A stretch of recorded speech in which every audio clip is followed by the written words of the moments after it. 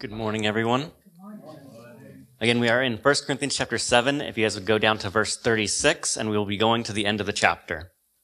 What we've seen so far in this chapter of 1 Corinthians, Paul is addressing many questions around marriage. And so he's addressed marriage and singleness. He's talked about how neither of these is more holy than the other, that if you are married, it is good. If you are single, it is good. He talks about the gift of singleness and how you are able to serve the Lord more fully, that you don't bring on the concerns of marriage. And so this whole chapter has been advice about marriage. And today's specific advice is going to now look at fathers towards their daughters. When a father marries off his daughter, or does he keep her at home as a virgin, what is this father going to do with his daughter? And so one thing we have to understand as we look at this passage is that many times in Scripture, there is a context to the words being spoken, or the context to the words being written, that in modern times we cannot understand. And so what we have to do is we have to understand the context of the passage to be able to read it correctly.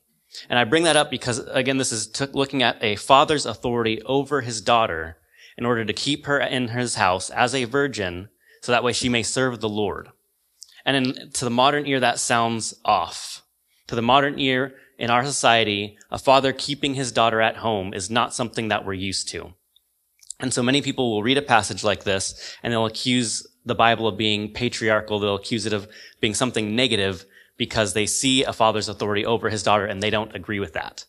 And so we as Christians, if we're reading the Scriptures and we come across a passage like this and we disagree with it, we need to recognize that there's something wrong about our context, not something wrong about the words that we're reading in the Scriptures. Because God has given us great sound advice for how to raise our children, how to give them off in marriage. And so we should be adopting what Scripture says about this topic, not conforming to what the world says about this topic. And so when we read Paul's advice here for fathers and their daughters in marriage, we need to have this background. We need to understand what Scripture says about parenting. We need to understand what Scripture says about the headship of a father, and we need to apply that to our understanding of this passage. So let's go ahead and read this passage real quick so we can see what we're talking about here.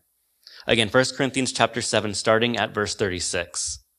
It says, "But if any man thinks that he is acting unbecomingly towards his virgin daughter, if she is past her youth, and if it must be so, let them do as he wishes. He does not sin. Let her marry. But if he stands firm in his heart, being under no constraint, but has authority over his own will, and has decided this in his own heart, to keep his own virgin daughter, he will do well. So then both he who gives his own virgin daughter in marriage does well, and he who does not give her in marriage will do better. A wife is bound as long as her husband lives, but if her husband is dead, she is free to be married, to whom she wishes, only in the Lord.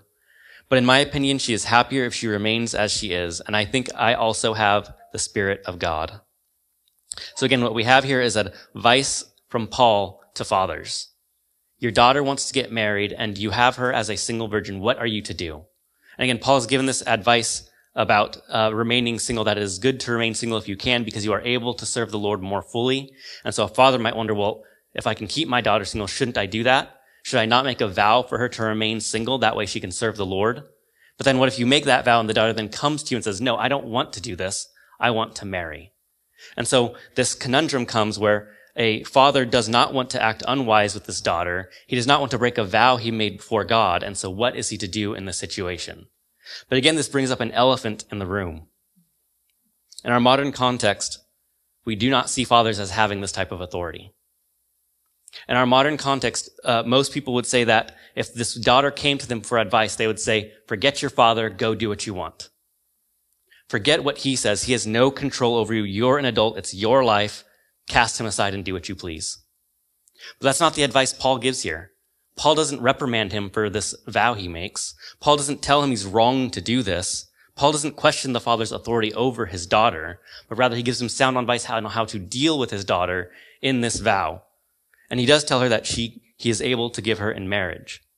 So we need to understand this again, that the modern view of children and the modern view of parenting is very different from what the Bible prescribes. The modern view of children is again that they are their own, that they can do as they wish. They don't have to answer to their parents. And really we receive this in so many different ways that many Christians have adopted this thinking. If you look at any Disney princess movie, this is the concept of it. The father has an idea for what their daughter needs to do. The daughter says, no, I need to do otherwise. She rebels against her father, goes and does what she pleases, and at the end, the father conforms to what the daughter wanted all along. This is the opposite of Scripture. This is the opposite of what we have been told on how to raise our children. So again, we're going to look at Paul's advice for fathers and their daughters, but to understand this better, we need to dig even deeper than that. We need to look at what authority do parents have over their children, and what authority do fathers have over their daughters. And so again, reading verse 36 for some context, we're going to look at fathers' authority over their children. Verse 36 says, but if any man thinks that he is acting unbecomingly toward his virgin daughter, if she is past her youth, and if it must be so, let him do what he wishes. He does not sin, let her marry. So this father has made this vow. His daughter's to remain single. She's going to remain in his home, and he has done this so that way she may serve the Lord. But now his daughter comes and says, wait, I want to marry. I have a desire to marry. I don't have the gift of singleness. I want to go do this. And the father's now concerned. I can break my vow before God, but isn't that sin? What do I do here? Do I allow my daughter to go off? And again, the modern ear hears that the father, and they would say the father doesn't have that authority. But the Scripture does give this authority over children. Fathers have this authority and parents have this authority over their children because they are given to them by God. Ephesians chapter 6, starting at verse 1, says this about a parent's authority over their children. It says, children, obey your parents in the Lord, for this is right. Honor your father and mother, which is the first commandment with a promise, so that it may be well with you and that you may live long on the earth. What's amazing about this commandment is that it is that first commandment with a promise. It's not just honor your father and mother, but there's something that results from this that is actually better for the child when they do honor their father and mother, when they are obedient to their parents. And so a parent is to raise their child up in this way. A parent is to raise their child to be obedient to them. And it's not for the sake of them simply being obedient to them, but they're raising them so that way they will eventually be obedient to Christ as well. What's being exhibited here is headship. You have an authority over you and you're to be obedient to that authority. And the home is a little microcosm of this. The child is obedient to their parent. They learn obedience. They practice obedience. And the child is to train them up, or the parent is to train the child up in the way that they should go. So when they are old, they will not depart from it. When they are old, they will be honoring to God just as they were honoring to their parents. You're training your children how to be obedient to the authority, which is you, so that when they are old, they will remain to be obedient to the authority, which is God. You're training them up in this righteousness. So parents should be training their children in the way they should go, and this involves all of their lives. You're training them in how to live life, what lifestyle they should have, which includes all their behaviors, their dress, their attitude, everything that goes on in that, but you're also teaching them how to obey God, how to pray, how to read God's word, how to work in service towards Christ. And all of these things you're continually doing, practicing obedience, practicing obedience, practicing obedience. So that way when they get old, they continue in that obedience. And so this is something that every parent must do. Every parent is to discipline their children. And again, this is something that the modern ear doesn't like. They hear discipline and they don't like it. Why? Because they say that Christians, they're brainwashing their children. Why are you telling them that they must think this way, not another way? Well, one, you're doing the same thing just towards a different ideology. And two, because the Bible says so. The Bible tells me to train them up in this way. And so I'm going to train them up in this way. I'm going to discipline them because the Bible tells me it is good. And the Bible is God's word. And so I'm going to listen to God rather than men and train my children and discipline them in the way that they should go. Proverbs 13:24 says, "He who withholds his rod hates his son, but he who loves him disciplines him diligently." We have to discipline our children. This is part of them growing up to obey. This is part of them growing up to honor God. If you do not discipline your child, they will not obey. And if they aren't going to obey you, what makes you think they're going to obey any other authority? They are placed under you with you as their authority. So discipline them well so that way they do well.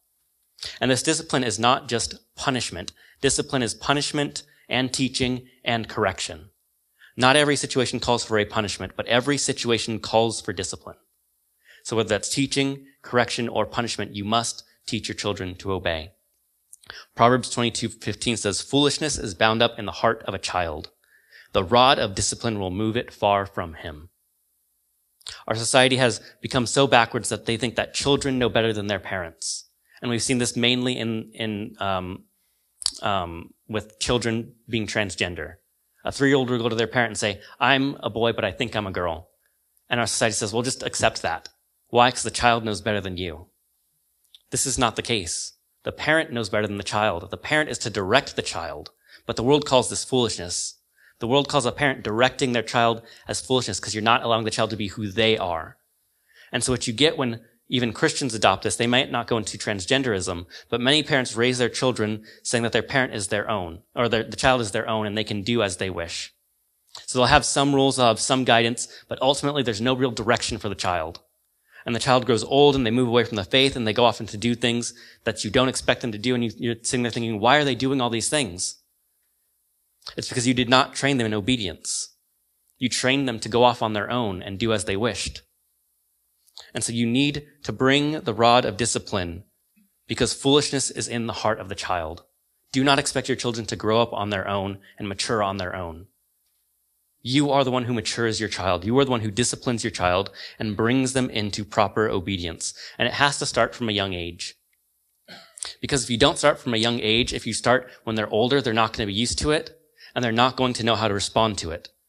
They're going to already be trained up in thinking like the world, and then you're going to switch over to correct discipline, and they're going to rebel even more from it because they're not used to it. But when you start from a young age, it goes well. Train your child up in the way that they should go from a child, a small baby, disciplining them over the years. And that discipline is going to change. It's going to evolve as they get older. But the point of this is to make sure that they mature in Christ. And so this control is not simply for you to have control. This control is for the glory of God. Children are given to you as a gift for God. And we can think of the parable of the talents. The master gives the talents to his servants, and what they're supposed to do is have an increase in it. And that last servant takes the one talent, he buries it, and he doesn't do anything with it. And so when the master comes back, he says, well, I knew you to be a harsh master, and I was afraid, and so I hid it. And so the master says, you know I reap where I do not sow, yet you did not increase. And so he gets punished for it. And so the same is true with our children. God has given to you a gift of children, so that way you would grow and God would receive the increase of that. You're raising children who have been given to you as a gift, but one day you will give them back to God. You're not raising them to be forever yours. You're raising them because they're going to serve the Lord.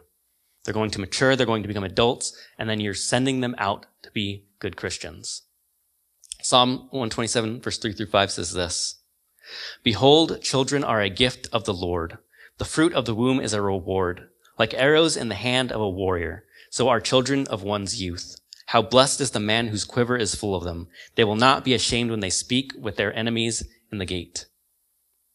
This is a gift from God that we should not use unwisely. Like every gift we receive from the Lord, we take wisdom in using it. Whether it be spiritual gifts, our resources that we have, and our children, all of them are used for the glory of God. And so raise your children well.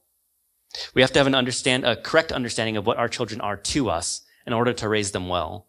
And so many parents nowadays want to think of their children as their best friends. Some of them are more harsh and think of them as their little servants. Many of them will try to live vicariously through their children. I didn't get to do all these things when I was a kid, so I'm going to make sure that they have the best of everything. And that's their purpose of children. It's trying to make up for something. It's trying to make the child something that they're not. But what children are, they are human beings created in the image of God. They are granted to us to raise in the fear and admonition of the Lord. And they are a gift that at the right time we will give back to God.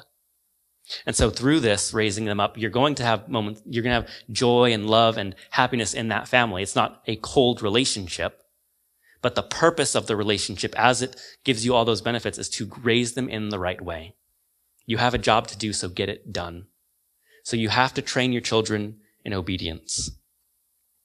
Now this can go too far in one of two ways. You can have not enough training and you can have too much authority or a kind of repressive authority over your children, and we don't want to go either way.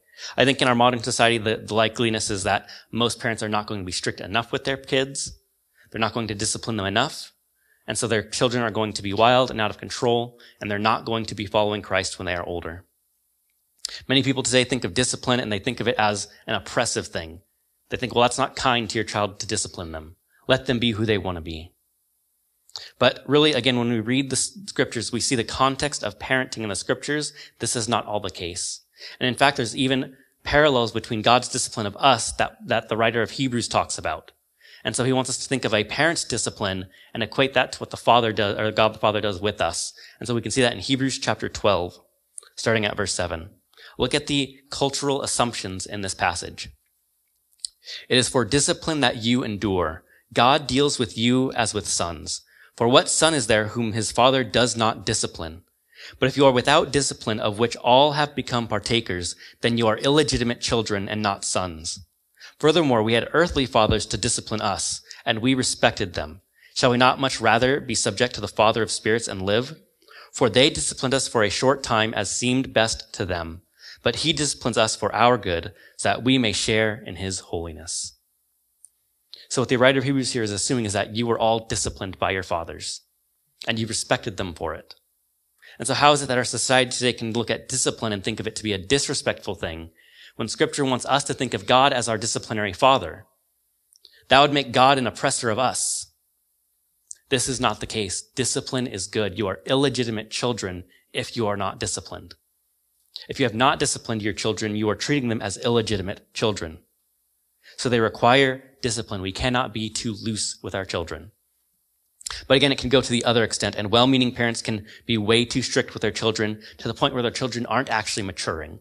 And we don't want to go to this route either.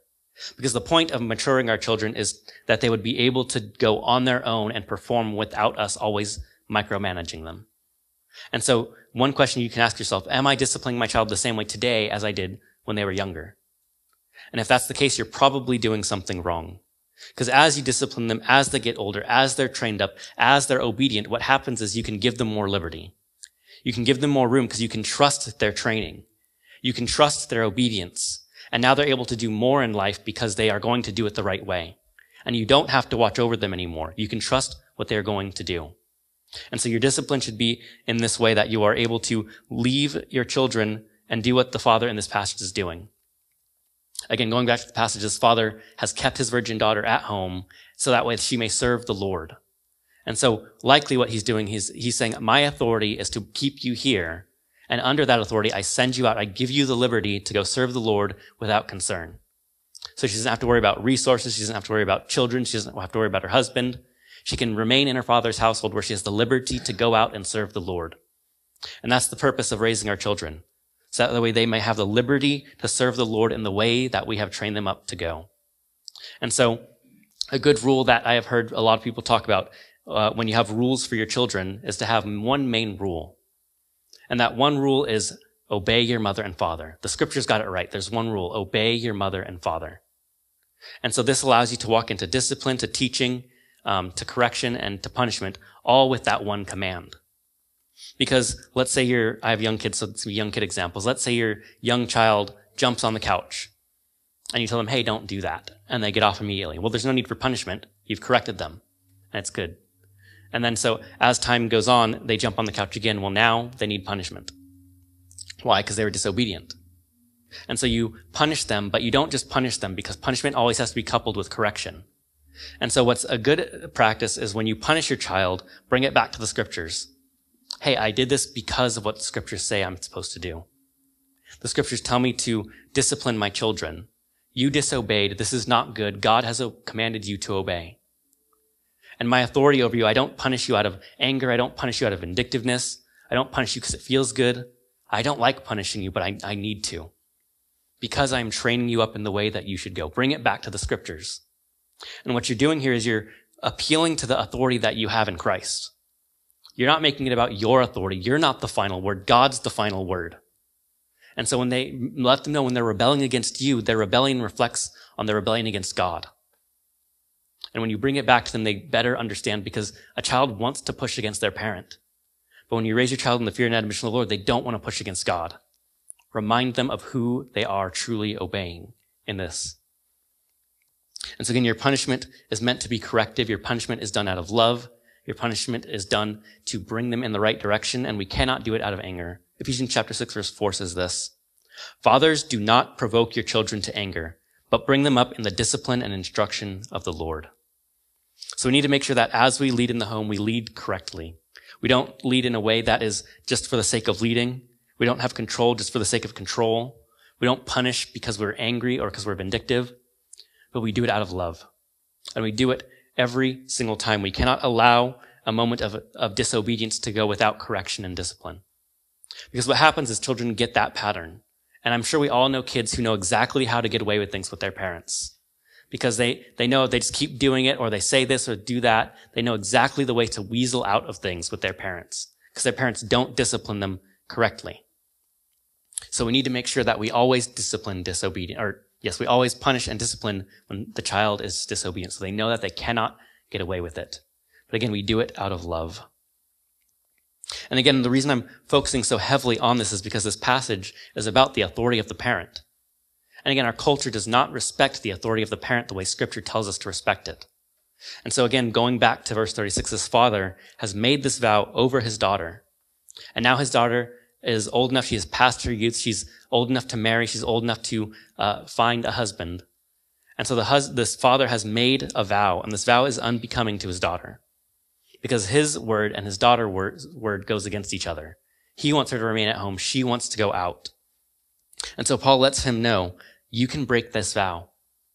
Why? Because what's better for your daughter, if she does not have the gift of singleness, what is better for her is to go marry.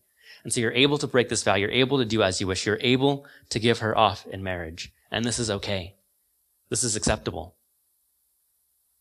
And again, there are many assumptions here that we need to have to understand this passage correctly. Because once again, we see a scenario where a father has authority over his daughter, and what you don't see here is a mention of a father's authority over his son. Why is it that this advice is only for a father and his daughter and not for a father and his son? Well, let's go ahead and read verse 37, and we're going to look at a father's authority over his daughter. Verse 37 says this, "But he who stands firm in his heart, being under no constraint, but has authority over his own will, and has decided that this in his own heart, to keep his own virgin daughter, will do well." Once again, we don't see Paul condemning these actions, but Paul actually says if you're able to keep the vow, keep it. If you're able to keep your virgin daughter in your home, do it, and you will do well. So why is it that this advice is for the daughter and not for the son? What is different between daughters and sons that Paul is addressing here, or that is assumed in the passage? Well, when it comes to fathers and sons and daughters, what we need to recognize is that what God has maintained through the marriage, what God maintains through children, is the headship of the father. So we've seen this in marriage, that fathers are to love their wives as Christ loved the church. And they are the head of the family, just as Christ is the head of the church. And so wives submit to their husbands as the church submits to Christ. And so this pattern is something that is ongoing throughout life. The family holds this, and that includes the children. And so when you have sons who are going out to find a spouse, what they do is they leave the home. And when you have a daughter who is going to go find a spouse, what happens is the father gives them to another. And what this is doing is it's acknowledging the headship of the man in the relationship. And so this authority that fathers have over their children continues in the area of marriage for their daughters.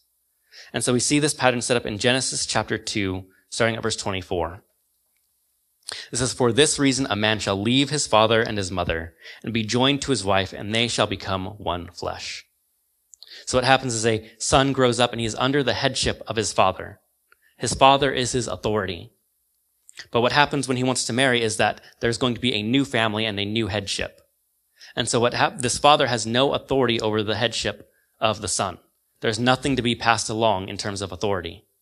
And so the son leaves his father and is no longer under his father's headship, but creates his own new headship. And so we then have the bride. Well, the bride has headship of her father, and in her new relationship, she's going to have headship of her husband.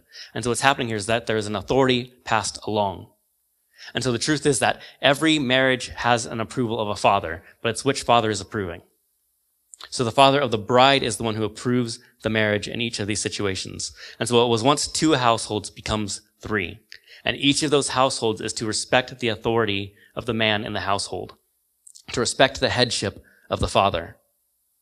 And so we see this in the wedding ceremony. If you've been to a more traditional wedding ceremony, the father walks the bride down the aisle. They end at the front and they say, "Who gives her in marriage?" And the father says, I do. And he passes her along to the husband. They get married, and now she's under new headship. And this is the purpose of it. This is respecting the authority of the man. Now, there are 3 people involved in approving of a wedding ceremony, or of a proposal. The first is the man who seeks a bride. He is to leave his father and find a wife and cling to her. So he must desire for the marriage. The second is the father of the bride. He has to consider carefully the proposal. Is this right for my daughter? Is this good for her? And then he can approve it. But the final and probably most important acceptance of the marriage proposal is the daughter. There should never be a scenario where a woman is forced to marry someone because a man and her father accepted it. So they can agree on it, and they come to the daughter, he wants to marry you, what do you say? And she has full authority to accept or reject that proposal. She cannot be forced to marry. And so in this, everyone gets exactly what they want. The husband wants a wife, he finds it, and goes about it properly, asking the father for his daughter's hand in marriage. The father gets what he wants because he has found a good man to give his daughter to. And the bride finds what she wants because she sees this man and she wants to marry him, and she goes willingly to that marriage. And so there's nothing being forced here, but what is being acknowledged is the headship of the man. And what this really does is it enforces this within the marriage. If a marriage does not start off acknowledging headship of men, it will not acknowledge it throughout the marriage. If you not start your marriage acknowledging it, it will not continue through the marriage. And so both families are to exhibit this headship. Both families need to do this according to the scriptures, so that way headship is respected in the home. And so what was 2 families becomes 3. What was 2 headships becomes 3 headships. And so fathers and mothers, you have a very important role for your children. And that is to exhibit this pattern. So fathers, you are going to represent to your sons how to be a good father and how to be a good husband. They should look at you and model themselves after you. And mothers, you do the same for your daughters. Your daughters should look up to you and they should see how to be a good mother, how to be a good wife. And they should model themselves after you. And then mothers to their sons, you're exhibiting how, or the type of woman that your son should look for. So your son should be able to see you and say, I want to find a wife that is like my mom. And same with you fathers, you are exhibiting for your daughters the type of man that they should be looking for. They should want to marry a man that is like their father. And so when you raise them up in this way, you represent the headship of the home. Fathers, by leading their homes well, by living sacrificially, by loving their wives, loving their children, raising them up in obedience, so both your sons and daughters can see a good example of a man. And then wives, or you women in the relationship, you would do the same from the perspective of the woman, that they can see a good mom, they can see a good mother, and know how she is to submit, know how she is to run her household, and know how to do it well. And so again, this authority goes off into the marriage. This is why he's not addressing sons to their or fathers to their sons. Because the father does not have to approve of the marriage of his son, but he does have to approve of the marriage of his daughter. And so every marriage is approved by a father, but again, the question is which father is approving? And that is the father of the bride. And so again, in verse 37, we see Paul addressing what the man is doing in making his decision. He tells him that he's under no constraint. In other words, there's no law restricting what he decides to do here. He can give her in marriage and he can keep her, but he should not make a quick decision. He has to consider in his heart. He has to decide well. He has to apply wisdom to this situation. And so father cannot say, well, I just want to keep her here. I don't want to give her away. So no. That's a bad father. That's a father making a decision out of his desires and not a desire to please the Lord. So he has to make this decision well. He has to consider everything, and he should desire what is good for his daughter. And if that means giving her in marriage, then he does that. He gives her in marriage. But Paul says if he is able to keep her as a virgin daughter, then he does well. And so why is it that he does well to keep her? Well, again, this is a difference in our societies between then and now. And this is something that I think as Christians we need to move a lot back more into. Because what this is doing is it's giving his daughter liberty to serve. And so just like last week when we looked at singleness, how if you are single, you have much more liberty to serve. Well, if you're a virgin daughter in the home of your father, you have way more liberty to serve than even the single person. Because you don't have to worry about getting a job. You don't have to worry about all the requirements of marriage. You don't have to worry about anything except for serving the Lord. And that's because your father is providing for you. And the father, again, his authority over the daughter is to send her out to obedience to Christ. So that daughter is not being lazy at home. She's not sitting around doing nothing. She's working diligently, but the work is not in the world. The work is for Christ. And I think this is something that we have lost as a society. One, we even do this with mothers. We don't think of mothers as working because they're not making money. But trust me, they are working. It is a lot of work to raise children. And it is good work to raise children. And a wife in the home and a daughter in the home who does not have to worry about going out to make a living is someone who is able to serve Christ all the more. And really, we kind of lost sight of this with the rise of technology. Because what happened is that this was something that was the regular pattern for all families. Because there was tons of work to do in the home. Maintaining the home was a full-time job. You couldn't get away from it. And so the husband went out to the fields and went out to labor, and the wife stayed in the home and did that work. But then we have technology that made living in the home way easier. And so then you have bored housewives with nothing to do who now want to go out into the workforce, but they were seeking the wrong type of work. It is true that they should not be lazy at home. They should not be at home bored doing nothing. But what technology has done, it has freed the wife up to do just as the virgin daughter. That she can go without having to worry about making a living because her husband is providing for her. And she can fully serve the Lord with all of her time. And that is the purpose that Paul is giving this advice for, that there's liberty for service to God when you keep your daughter at home. And we see this in verse 38. He says, so then both he who gives his own virgin daughter in marriage does well, and he who does not give her in marriage will do better. This is not a choice between right and wrong. This is not where he's sinning one way and not sinning the other way. He does well to give his daughter in marriage because marriage is good.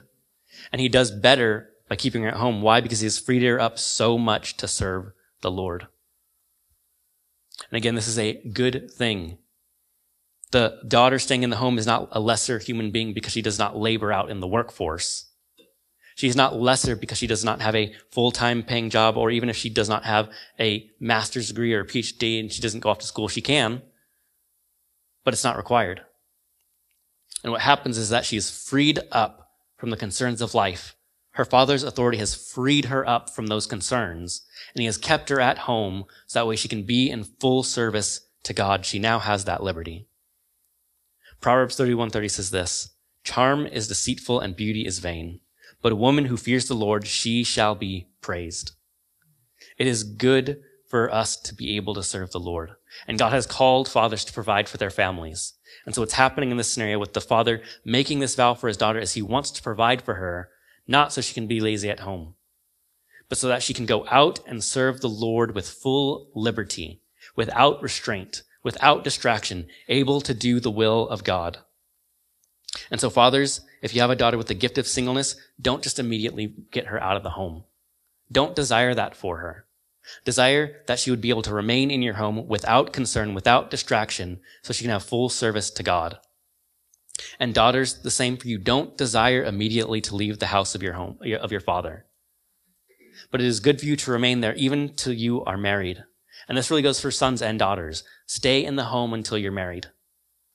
I know our society puts a ton of emphasis on moving out. You're 18, you're your own person, get out of the house, go find your own way. This is not biblical advice. The Bible calls you to remain in your home until you marry, and that is good advice for you, because you're able to serve the Lord more fully under your father's household. But even if we look at our modern context in California, it's expensive to live on your own. It's hard to live on your own, especially with rising inflation. You're going to go out and all you're going to be doing is working. All you're going to be doing is churning through life trying to get by because of how our economy is. So good financial advice, stay in the home and you'll do a lot better. But also spiritual advice, especially if you're someone who desires to marry. If you move out and you're in an apartment, the opportunity for sin is exponentially higher. Because it's really easier for you to sneak your girl or your boy into your apartment and have a time there. It's a lot harder when your parents are sleeping right down the hall. And so that gives you a protection from sin. It gives you a freedom to serve the Lord. It removes the concern for needing to go out and make more money. So even if you do have a job and you are making money, you don't have to worry about how quickly it's going to be leaving your pocket, And you can start to build a nest egg for when you do marry, that you can move out and you can do well. You can start off strong. And so it is good advice to stay in the home of your father, to allow him to have that authority over you. And if the father has been doing this right and you as a child have been obedient, it's not going to be a hard relationship. Because the father has raised you in the way that you should go. He can trust you to do as he has trained you. And he can now give you the liberty to go out and do what you need to do. And so we should strive for this in our homes. Parents, strive to be this way with your children. Children, strive to be this way with your parents. And you will do well. It is good for you so that way you can serve the Lord. There's one other scenario that Paul brings up here in verse 39, and this is still an acknowledgement of male headship in the home. Because now he addresses the scenario of, well, what happens if a husband and wife marry and the father dies, or the husband dies? Well, whose headship is the wife now under? Does she go back to her father? Does she have to be under him? Who is she under now? So in verse 39, he says, a wife is bound as long as her husband lives. But if her husband is dead, she is free to be married to whom she wishes, only in the Lord. And so what we see here is that male headship is with children. They go up, the daughter goes under her husband, but if her husband dies, she is her own head. She does not have to submit to any other man. She does not have to go back under her father. She's not required to marry again to be under a man. And Paul's advice actually to her is to remain single. And so, again, I think there are ways that we as a Christian society in the past have done this wrong. There was a time where you couldn't get a hotel room as a woman if you were single, which doesn't make any sense. Why? Because a woman can be on her own. The Bible allows for it. But notice here, it still acknowledges male headship. She was under her father when she was a child. She was under her husband in marriage, and her husband has passed, and now the household is hers. She is now the head. And so if she desires to get remarried, she needs no approval from anyone except for herself. And so we see this as we see examples of this in Scripture. We have Ruth, whose husband died, and she was able to do as she pleased, and her decision was to stick with her mother-in-law. But that was her choice. No one had to make it for her. She got to do it all on her own. We also have Lydia in the New Testament. She's a wealthy businesswoman. She has her own household, her own servants. She's got tons of stuff, and Paul works with her. He receives funds from her, and at no point does he reprimand her for being a single woman in the workplace. Why? Because what's likely is she had a husband who passed, and she inherited all this for her. And so Paul's advice to Lydia would be, remain single. Keep going at it. And our society should be such that she can do that. We shouldn't put restrictions on women when they're single just because they do not have a husband. Because there are scenarios where women can be out on their own, the head of their own household, and doing as they please. And so again, there are ways our society has messed that up in the past, but we should allow women that freedom because there are proper scenarios where a woman does not have a head except for herself. But along the way, it is acknowledging male headship from children up to marriage. And so Paul tells us here that she's bound by the law. We see this in Romans chapter 7, starting at verse 1. It says, or do you not know, brethren, for I am speaking to those who know the law, that the law has jurisdiction over a person as long as he lives. For the married woman is bound by law to her husband while he is living. But if her husband dies, she is released from the law concerning the husband. So then if while her husband is living, she is joined to another man, she shall be called an adulteress. But if her husband dies, she is free from the law, so that she is not an adulteress, though she is joined to another man. And so she is bound by the law. If she is with her husband, she cannot go out on her own. Once her husband dies, she is freed from that law, and she is able to do as she wishes. But Paul reminds us here that it is only in the Lord. So all the other guidelines that we have received about marriage, they still apply to her. And now, instead of her father thinking wisely about the decision, it's her thinking wisely about the decision and making the right choice for her life. Is it good for her to get married? Is it bad for her to get married? What's the proper thing? And it's now on her authority to do so. 2 Corinthians chapter 6, verse 14-15 says this, do not be bound together with unbelievers. For what partnership have righteousness and lawlessness? Or what fellowship has light with darkness? Or what harmony has Christ with Belial? Or what has a believer in common with an unbeliever? And so these guidelines and these restrictions still apply to her. She's still only marrying in the Lord. But again, the authority is now on her. And so Paul's final word of advice to her is to remain single. We see this in verse 40. But in my opinion, she is happier if she remains as she is. And I think that I also have the Spirit of God. Paul mentions this here, having the Spirit of God, because again, he's reminding us of his authority and as an apostle. He has the Holy Spirit, and so even though he's giving advice here, it is good and sound advice. And so just as we saw last week with his advice to remain single, so too with the woman who has lost her husband, his advice to her is to remain single. Because now she has more liberty outside of marriage. She has more liberty as the head of her own household in order to serve the Lord. And so he gives her this advice. And so we see here, again, this pattern that our society kind of rejects nowadays. This pattern of male headship in the home. This pattern of a parent's authority over their children. And so when we think about marriage, we have to continue this pattern. Why? Because the scripture demands us to do it. It is a command from God that we do things this way. And it goes well for us when we do this. Part of a child's obedience to their parents is them respecting the regulations around marriage. It's sons, when they go out to find a wife, not ignoring what the father-in-law says. If the father-in-law says, no, you cannot marry my daughter, respect that word. Because he's the head of his household and you need to respect his word. And daughters, the same for you. If you go to your father and say, this man, I love him and I want to marry him, and he says no, respect his word. He is the head of the home and you need to respect it. But again, this is something that we are very much out of practice with in this society. And even in the church, we are very much out of practice with this. As a church, we have largely adopted the world's way of thinking about these topics, and it is not good. Many Christian parents are wondering why it is that their children are raised in the church and they go out and they leave the church. Well, it's because you didn't actually raise them in the church. You raised them tangentially to the church. You raised them in the schools. You raised them in Disney. You raised them in all the ways that the world thinks. And I can attest to this as a child who did not grow up as a Christian. In a Christian home, I was not a Christian because I got more training from the world than I got from my parents. And by God's grace, I became a Christian at 18. But what happens is you can hear what your parents are saying, but you get way more stuff from the world. And you spend way more time with other people. And so you don't actually do what your parents say. You don't actually follow along with what your parents are doing. And so we need to do this well, parents. We need to raise our children in the fear and admonition of the Lord. We need to respect the authority of the father in the home. Because if we're not doing this, they're not going to do it. So don't be surprised if you raise your child in the world and then you give them advice on marriage and they reject it. They're going to do exactly as you have trained them to do.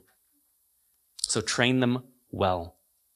And seek a good husband for your daughters. Men, seek a good wife. This is something that you do well in. And so again, rounding out Paul's advice on marriage here. Marriage is a good thing. Singleness is a good thing. We need to do everything that we can to honor God in both of these things. If it is to be married, we should seek someone who is going to love the Lord and be a good partner for us in marriage. If we are able to be single, whether or not we have been married in the past, if you're someone who has the gift of singleness, then be single. If you are someone who finds yourself single again and you are able to remain single, then be single. And what you're doing with this time is you're serving God. And parents with your children, don't send them out immediately. Don't send them off on their own. Don't send them to the world and be surprised when they become worldly. Allow them to live in your home, to continue under your headship, so they can have more freedom to serve the Lord. And they can go off to school, they can get jobs, they can still do those things, but allow them to stay in the home, to have that good example, to continue on in that way. Because there's something that happens when you go straight from your father's home to your own home, and that headship never ends, that authority never ends, that it does well for you, that you remember it better, that you haven't spent time away from it, but you are able to exhibit it better in your new home, in your new marriage, when you are staying in your father's home. And so, as we think of marriage, we need to think of it biblically. As we think of parenting, we need to think of it biblically. We cannot adopt the world's way of thinking about these things, or else our children will fall away more and more and more. And so let's raise our children up in the way they should go, so when they grow old, they will not depart from it. Amen? Amen. Let's pray. God, we thank you for this morning. We thank you for your word and its instructions, God, because your word has guided us. It gives us great instruction on how to live our lives, on how to raise our children, on how to deal with marriages. And God, you have done all of this for us so that way we would give back to you. Every gift, God, that you have given us is not something for us to keep forever. but as a gift, it is a talent that we are to utilize for your glory.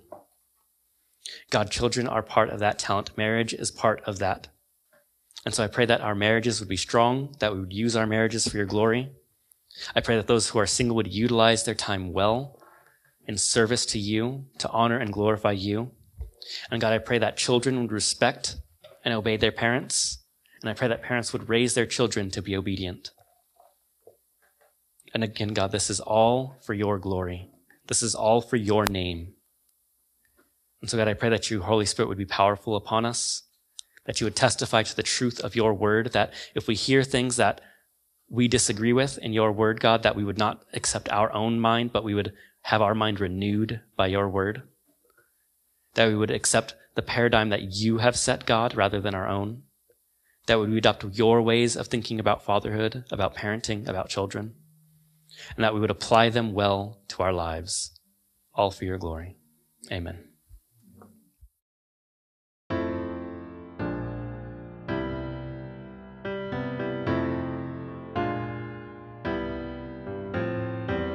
And that is the end of this week's podcast. We thank you for joining us for another inspiring message.